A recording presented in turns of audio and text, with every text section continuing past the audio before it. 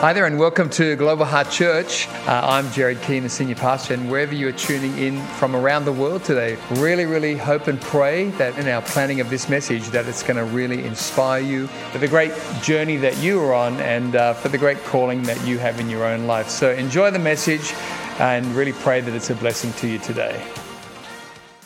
Well, we're going to read from the book of Isaiah, and we're going to actually read what is generally considered an Easter passage. And I've got a simple yet powerful message for you tonight. And before you say, Jordan, I've already read that, I've done the Easter thing, it's a little bit like going to the gym, the Bible. I'm not an expert on going to the gym. Don't laugh too loud. Thank you for that, Amber.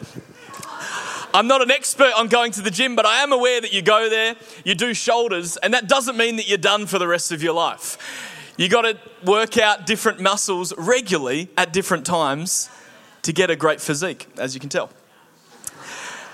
But it's like that with the Word of God. We've got to continue to revisit certain passages. We've got to continue to revisit certain stories to stay sharp in our faith and to stay sharp in our understanding of God and His Word. And so we're going to read this passage tonight, and it's powerful, and it's especially interesting because this passage is written by the prophet Isaiah 700 years before the birth of Jesus.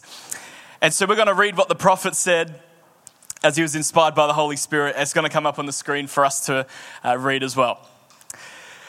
Who has believed our message, and to whom has the arm of the Lord been revealed? He grew up before him like a tender shoot and like a root out of dry ground. He had no beauty or majesty to attract us to him, nothing in his appearance that we should desire him. He was despised and rejected by mankind, a man of suffering and familiar with pain. Like one from whom people hide their faces, he was despised, and we held him in low esteem. Surely he took up our pain and bore our suffering. Yet we considered him punished by God, stricken by him and afflicted. But he was pierced for our transgressions. He was crushed for our iniquities. The punishment that brought us peace was on him, and by his wounds we are healed. We all, like sheep, have gone astray. Each of us has turned to our own way. That's a good rhyme there. And the Lord has laid on him the iniquity of us all. He was oppressed and afflicted, yet he did not open his mouth. He was led like a lamb to the slaughter, and as a sheep before its shearers is silent, so he did not open his mouth. By oppression and judgment he was taken away. Yet who of his generation protested? For he was cut off from the land of the living. For the transgression of my people he was punished. He was assigned a grave with the wicked and with the rich in his death, though he had done no violence, nor was any deceit in his mouth. Yet it was the Lord's will to crush him and cause him to suffer. And though the Lord makes his life an offering for sin, he will see his offspring and prolong his days, and the will of the Lord will prosper in his hand. After he has suffered, he will see the light of life and be satisfied. By his knowledge, my righteous servant will justify many, and he will bear their iniquities. Therefore, I will give him a portion among the great, and he will divide the spoils with the strong, because he poured out his life unto death, and was numbered with the transgressors. For he bore the sin of many and made intercession for the transgressors. Such a powerful passage of scripture. This is 700 years before the birth of Jesus, prophesying his journey to the cross and his crucifixion, and speaking to the purpose of the coming Messiah, who we know is Jesus Christ, God's one and only Son. Everybody, all of the Bible, the whole gathering of scripture, Old Testament and New Testament, is building to the events of Jesus' crucifixion.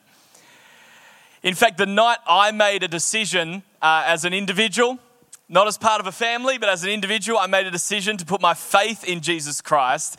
It was at a youth rally where they showed a clip from The Passion of the Christ, which is a movie from 2005 about Jesus' crucifixion on the cross and then his resurrection. And it was at a youth event. And I don't know if you could do that these days, because at youth events you got to do G or PG. But I was at a youth event, they just straight up put the MA15 Plus Passion of the Christ up for like an 8-minute clip. And as a young teenager, it like was a combination of shocked me, freaked me out, but then God really spoke to me through it. And I do think that movie's anointed because it does give, as Pastor Jared often says, quite a realistic portrayal of Jesus on the cross. But I remember when they showed that video, and I know if we did that in youth now, I'd be very annoyed. But by the will of God, when this was showed at the youth event I was at, God really ministered to me through it, because I got a revelation that the cross of Jesus Christ, his death on it, was for me. The reality that it wasn't just something far away, but the reality of it was right up close to me. And you know, I could not just enjoy the picture of the cross, but I could walk in the power of the cross. I got a revelation that it was for me, and that what Christ endured on the cross was so that I could have eternal life and a relationship with God. I'm always moved by the story that my dad tells about a trip he did to Japan, where they met a Japanese girl in a coffee shop who was wearing a crucifix necklace around her neck. And my dad was surprised to see that because Japan is 98% secular. Very few people believe in God, and very few people know about who Jesus is. And so my dad approached this young girl and said, "Oh, I can see your crucifix necklace. Are you a Christian?" She said, "What's that?" He said, "Well, do you believe in Jesus?" And she said, "Who's that?" And they had this conversation, and my dad became aware very quickly that she had an image of the cross, but no understanding of the cross. That she had an image of it on her, but not the power in her. And I would imagine there's people in this room tonight, you might even be wearing something on you that has a cross on it. And God's will is that, you know, it's great to have that. Great to have images of the cross around you, but he wants the power of the cross in you. He wants the salvation that it brings, the new life that it brings to be within you. Because everybody, the cross is for you.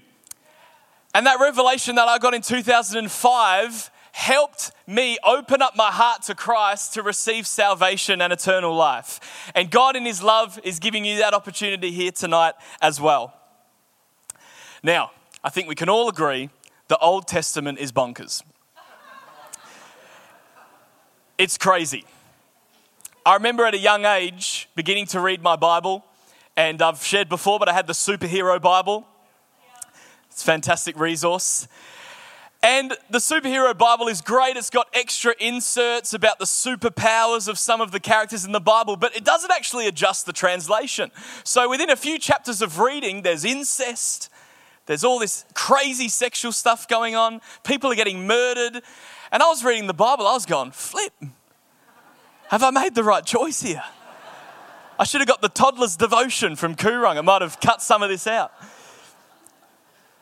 And I actually remember in high school, kids that weren't a part of church and weren't Christian asking me why stuff like that was in the Old Testament. You know what my answer was? Haven't got a clue. I couldn't explain why that stuff was in there, but now I'm very aware that what the Old Testament does very effectively is paint a very clear picture of man. Paints a very effective picture of mankind's brokenness. It very clearly, very quickly shows us the evil that we're capable of. It very quickly shows us how ungodly we are and our natural desires, and that when we're left to our own devices, we stuff stuff up very, very quickly. The Old Testament is really a very effective painting of man's need for a savior. And then thank God we get the New Testament, which very effectively paints a picture that that savior has come in the form of God's one and only Son, Jesus Christ. And I love what the New Testament teaches. It says, in Christ, all the Godhead dwells bodily. We see that God, the Father, Christ, the Son, the Holy Spirit, working in unison in the New Testament to reveal to us that salvation is available to mankind through the death and resurrection of Jesus Christ. Jesus was fully God and fully man. He lived a sinless life, a perfect, holy life, and then he died on a cross. But he did not stay dead. He rose again. And that's so interesting because we often talk about the cross and Jesus' death as good news. And the Bible calls it the gospel, and that literally means the good news. And it's good news because he didn't stay dead, but it's also good news because of what it achieved. It's because of Jesus' death on the cross that you and I can be forgiven of our sin. The Bible tells us that no one is righteous, not even one, that we have all fallen short of the glory of God, that you and I are in rebellion to God by default. Our nature is to sin. Our nature is to defy the laws of God. Yet, in God's love, he sends his son to pay the price for our sin. It's because of the cross we can be forgiven of our sin. And what's great news is that when we receive the power of the cross, we're forgiven for the sins we have committed and we're forgiven for the sins yet to come. Now, don't get any ideas and go, oh, sweet. But it empowers us to live a transformed life then in worship to God where we're free from the power of sin. It's because of the cross that you and I can have a personal relationship with God. It's because of the cross that you and I can have eternity in heaven. The Bible so clearly paints man's need for God and of God's love for man. And God expressed that love by sending his son to die on the cross for us. You know, when you look around the world, you see a lot of man's effort to connect with God. People trying desperately to try and get God's approval, trying desperately to get God's attention. My wife Bianca, her family is Sri Lankan. And so we've had the privilege of being able to visit Sri Lanka a few times and meet some of her family. And her and I both have a big heart for that country. It's a beautiful country with beautiful people. But as an Australian going there and as an Australian Christian, it is a fascinating place. I mentioned before that Japan is 98% secular. Sri Lanka is 2% secular, which means everyone believes in God. The question is just which one? And it's difficult because Buddhism especially, it's hard to define because it's so accommodating, as is Hinduism. And it's so interesting because there's gods for everything. And it's not even about the God that created me. It's a God that has an aspect of creation within them or an emotion that I have within that God. And there's certain things I need to do to get the attention of that specific one. But if I don't get their attention, that's okay because there's 400 other ones. And why it makes it a challenge for Christians to outreach is because people are quite happy to plug one more in. And there's also this interesting hybrid that happens there where you have hybrids of religions coming together because they're not at odds with each other, they accommodate each other. And we had a great guy on one of our trips there as our driver. So I'm not brave enough to try and drive in Sri Lanka, so we had someone be our driver while we were there, and he spent the whole trip with us. His name was Shami, and he was a great guy. And he actually lived his life as a hybrid of Hinduism and Buddhism. And we spent a fair bit of time with him, and obviously he spent a fair bit of time with us, and so he was very aware of what I did and our faith and how we practiced that. And we had a lot of awkward silence in the car whenever I mentioned something about Christianity. So he would say, oh, so how long have you been a minister for? And I'd say, oh, this amount of time, and we're currently doing this as a church, and we just really want to make a difference for Jesus in the community. And he's like, okay. And then it was like, just a lot of those noises. Anyway, one day, I observed him really anxious and really stressed. And Bianca and I were like, I wonder what he's doing. Is he okay? And he was like, guys, we need to go really quickly. I've got to get to this temple before noon so I can put up an offering. Is it okay if we leave right now? And we were like, no worries. We'll wait in the car. So we hop in the car and we park up outside of this temple. He runs in and spends like all of 4 seconds, runs back out and gets in the car. And he's like, oh, all good. Thanks, guys. And I was like, whoa. So we had another 5 minutes of as we drove. And we got to lunch and we were having some crab curry and we're eating crab curry and he just out of the blue says to me randomly, he goes, Jordan, do you have to fast in your religion? And I thought, here's my moment. And we had a really great conversation over crab curry about how in Christianity, you don't have to do anything. But I choose to do a lot of things out of devotion to God. And I watched him try to process this idea that everything I need to do to connect with God, Jesus Christ did it for me. And it's a matter of me now putting my faith in his finished work on the cross so that I stop earning and start receiving. And then my life is no longer about obligation and religious duty. It's about worship and devotion to God. What had happened to him was he has been taught by people in his life and by culture that he has to do certain things to get God's attention, do certain things to get God's approval, do certain things to be right before God. It is an exhausting, empty, and deceived way of living. And he is in bondage, as many people are in that nation and across the world. People are in bondage to religion and in bondage to false gods who are robbing them of relationship with God, are robbing them from actual worship, but more importantly, robbing them of salvation. It breaks God's heart. And what is unique to the Christian faith alone is that when you look in the Bible, you see God's effort to connect with man. There is no other religious system where God is actively pursuing relationship with people except for in Christianity. It is unique to us. There is no other belief system where God makes the first move, where God makes the sacrifice, where God is in pursuit.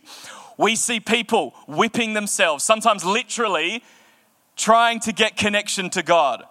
When in fact our Savior, as Isaiah says, was whipped for us. And he willingly put himself in that position to get the job done so that you and I could be in a relationship with him. Christ fulfilled the law and satisfied the wrath of God so that you and I don't need to. The cross is a picture of what God is willing to do to have a relationship with you. The cross is a picture of what God was willing to do to have a relationship with you. Unlike you see in other faith systems and beliefs, no pilgrimage is needed. No more sacrifices required. Because Christ the Son made the pilgrimage from heaven to earth, and he didn't make a sacrifice, he was the sacrifice, and he's done it all. Everyone, God has no beginning and God has no end. He's sovereign, he's holy, and he's perfect, and you and I absolutely are not. Because in our createdness and in our sin, we're separated from God, and we needed divine help to reconnect with God, and we need divine help to connect to the divine, and so the divine help was the divine, and God is passionately engaged in connecting with you. And the reality is this, is Christians don't think they're better than everybody else, contrary to popular belief. I used to cop a fair bit of that at school. And as I grew in my faith and grew in my understanding of my own brokenness, when people used to say that to me at school, they'd say, you Christians, you think you're better than everyone else? I was like, no, I think we have right belief that we're absolutely cooked. And I was like, and the good news is you are too. And they're like, how does that get... It's the acceptance that we're fallen and that we have fallen short of God's standard. But at that awareness and at that acceptance, the power of the cross can come into our life. Romans 3 verse 22 to 25 says this. It says, this righteousness is given through faith in Christ Jesus to all who believe. There is no difference between Jew and Gentile, for all have sinned and fall short of the glory of God. Listen to this, and all are justified freely by his grace through the redemption that came by Christ Jesus. God presented Christ as a sacrifice of atonement through the shedding of his blood to be received by faith. Faith in the finished work of Jesus Christ on the cross. Everyone, the message of the cross is for everyone because all have sinned and no one is righteous. And that's why it's good news that we're all cooked, because we're all in the same boat. The gospel is the great equalizer. It levels the playing field. It says in the Bible, God's no respecter of persons. God doesn't have favorites. There's not people more far away than others. We are all equal in our need of God before God. The young, the old, those born into perhaps a faith or belief system, those that have never even been to church, we are all equal in our desperate need of Jesus Christ. Because no one's good enough. Only one. And it is Jesus Christ. And that is why God in his infinite wisdom sent him down to us. Ephesians 2 verse 8 to 10 says, "For it is by grace you have been saved through faith. And this is not from yourselves, it is the gift of God, not by works, so that no one can boast." You know, there's many distorted belief systems, even within groups of or sections of what they would say is Christianity, where your salvation is earned by what you do. Or in some, it's, you're saved by faith, but it's sustained by works. It's all deception. We are saved by grace through faith in Jesus Christ, putting your belief in his life, death, and resurrection.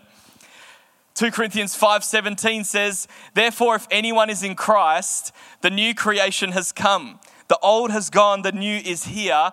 All this is from God, who reconciled us to himself through Christ and gave us the ministry of reconciliation. That God was reconciling the world to himself in Christ, not counting people's sins against them. And he has committed to us the message of reconciliation.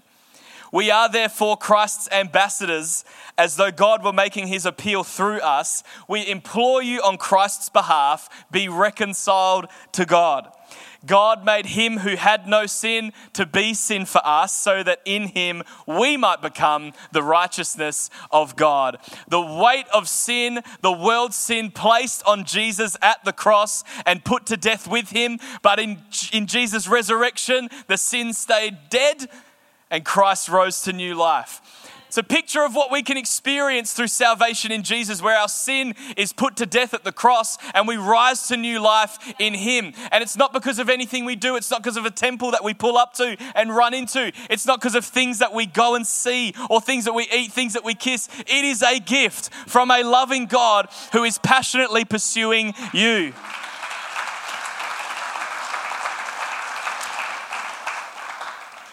Just really quickly, what the cross has achieved for us. 4 things, I'll put them up on the screen. The cross has achieved for us new life. You know, Pastor Jordan a few weeks ago did a series on being born again. I encourage you to check it out. It's fantastic. Every 10 million streams, he gets $1, so I encourage you to stream that. But new life, when we receive Jesus Christ, the Bible tells us we're born again. It is like you're having a brand new start. Like a baby out of the womb, all of life ahead of it, brand new start. It's all fresh. That's what you experience through new life in Christ. And so what that is a picture of for you is a fresh start. All of your sins, all of your past being washed away so you can have a new life before God and with God. The second one is a transformed life. I don't live a natural, normal life. I live a supernatural, spirit-filled life. It is transformed. What that means is every day I'm a little bit different than I was the day before. And in a really good way. I'm not regressing, I'm progressing in being more like Jesus and in stepping into who he's called me to be. Every day is an adventure. Every day is full of purpose. Every day is challenging. But every day I'm not alone. I'm with God because I'm living a new life and a transformed life by the power of the cross. The third one, because of the cross, you can have eternity in heaven. Everybody, this is so important for you to know. People are eternal. We will last forever. And you can have eternity in heaven because of the cross, where you spend eternity in paradise. I don't know everything about heaven. I'm not an expert on it. Pastor Dib's going to unpack some things in a few weeks' time on heaven. Pastor Jared says that there's an R&B section. I can't find that, but it's all good. But what I do know is this, is that heaven is where God is. Heaven is where the Father is, and that's the fourth one, eternity with God. Eternity in paradise in heaven and eternity with God. Because of the cross, despite our sin, our fallenness, our brokenness, our ungodliness, we can have eternity in the presence of God, in pure paradise with him. I'll just invite the band to join me as they come up. I'm just going to close with a story that many of you would have heard me tell before, but it's about our friend on the cruise ship who was trying to save money. So this guy, he spends a fair bit of money on a trip on a cruise ship. It's his holiday. He's saved up a lot of money to be there. He's excited. He gets on this cruise ship. And because he's spent so much on the ticket, he has no money left. And so every day he heads to the buffet with everybody else that's a part of the cruise ship. And he sits at the table and he has the complimentary bread and the water. And he sees people coming out with all sorts of exotic things to eat and drink. And there he is every day, bread and water. He had no extra money to spend. He'd spent it all on the ticket. So he's there enjoying the complimentary bread and water. He gets to the last day of his cruise, and one of the staff very kindly come up to him and begin to inform him that all of the food and beverage is included in his ticket. And he realizes that something was available to him the whole trip that he wasn't partaking of because he didn't know. And everybody in this room, you can be caught like the man on the cruise ship, where for you as an individual, what's available to you is salvation. What's available to you is forgiveness for your sins. What's available to you is eternity in heaven, but you're not partaking of it perhaps because you didn't know. And so you being here tonight is strategic on God's part, because I can let you know that what's available to you in Jesus Christ because of his work on the cross is new life, eternal life, transformed life, eternity with God in heaven. But don't leave this place tonight and continue to eat bread and drink water. And I don't mean that literally. I mean that figuratively, where you are not engaging in the life that God has for you, but more importantly, you're heading on a road to destruction. You're heading on a road to hell. As heaven is a real place, so is hell. And again, I'm not an expert on hell, but what I know it is, it's the absence of God. It's the absence of the presence of God. It's a place of pain. And that's where we're heading without faith in Jesus Christ. What's available to you is the opportunity to get off that path and get into a relationship with God, where you're destined for eternity with him forever. My hope is that tonight you would get a hold of what's available to you, of what's already paid for. The cruise ship man didn't realize that all that was there was already paid for. Everyone, your salvation and your closeness to God has been paid for by Jesus. All you need to do is partake of it. All you need to do is reach out and grab a hold of what God in his love is extending towards you. God is reaching out to you tonight, and he's already reached out to you through his son. But you've got an opportunity tonight to grab a hold of what's been paid for you. You've got an opportunity to grab a hold of what God's extending towards you. God loves you so much. And you're here tonight for a reason. You're here tonight to hear of what's available to you. And my question for you is, will you tonight, by faith, grab a hold of what's available because of the cross? God loves you so much. He doesn't want you to go another day living life not in relationship with him. He is your heavenly Father. He is your creator, and he is your savior. Thank you so much for joining us online today. Really great to have you with us, and special thanks to those also who give online. Your generosity is making the way for others to hear the message of Jesus both here in Australia and around the world. If you enjoyed today's message, I'd love to encourage you to share this message with a friend, a workmate, a family member, and let's believe together that it will powerfully impact their life for good in Jesus' name.